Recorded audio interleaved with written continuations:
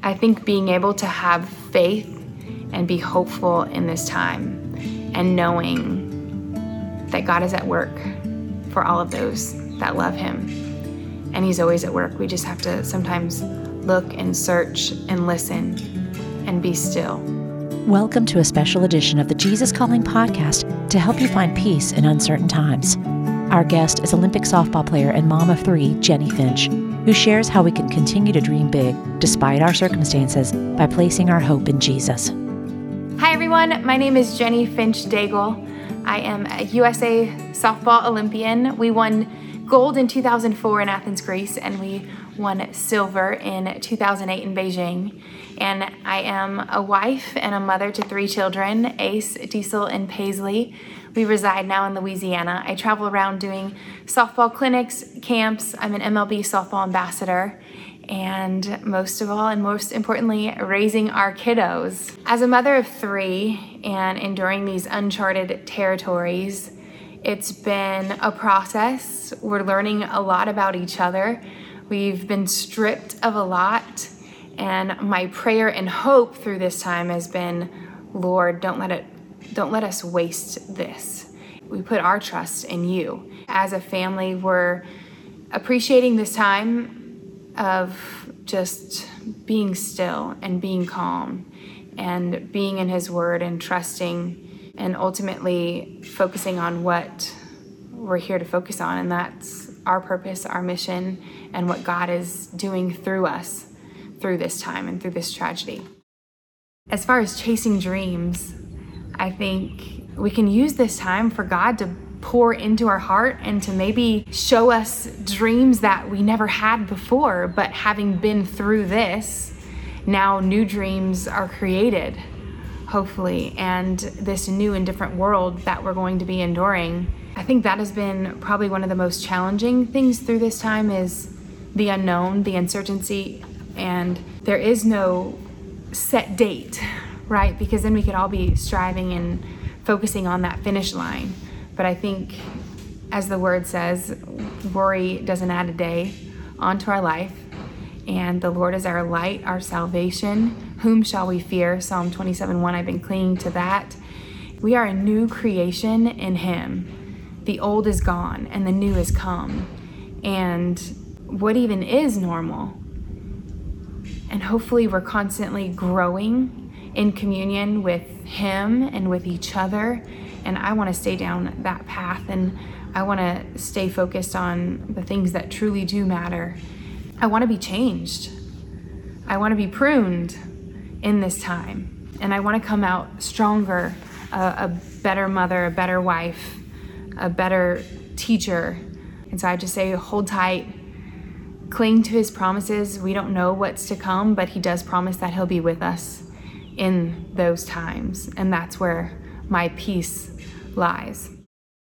In softball, there is a ton of failure. You go up to the plate 10 times and you're most likely going to get out 7 of those 10 times. And that's a 300 average hitter, which is a pretty good hitter.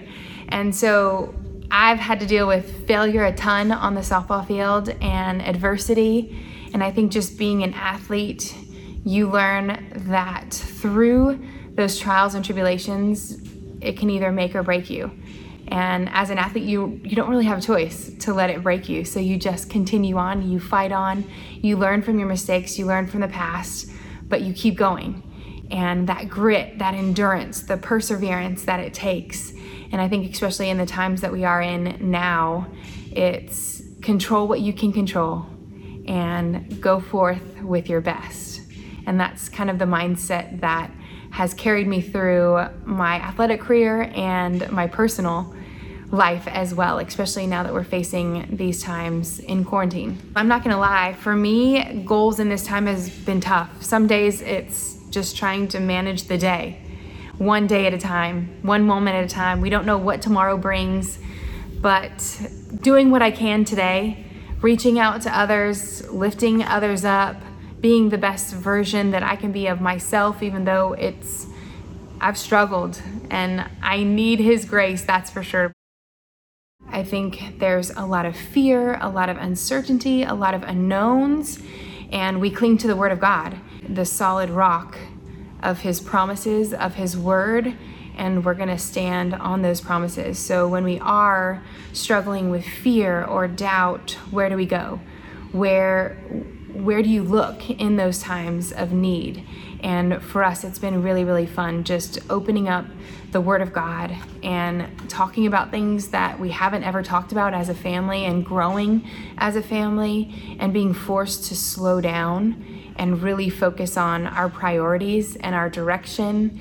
There's been a lot of trying times as well. I've recited the fruit of the spirits a lot, and we've sang the song many times because we need all of those. Oh my gosh, patience, gentleness, kindness, self-control, all of those things I've been repeating or have been on repeat through this time. But for us as a family, we've taken time out to open the Word of God, which honestly, before this, we have, but not as consistently.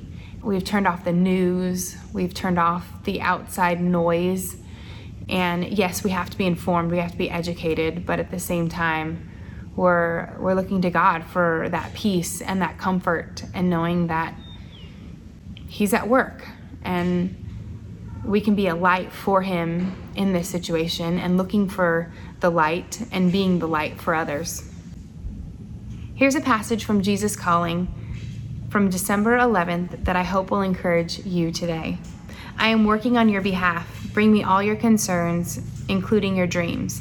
Talk with me about everything, letting the light of my presence shine in your hopes and plans. Spend time allowing my light to infuse your dreams with life, gradually transforming them into a reality.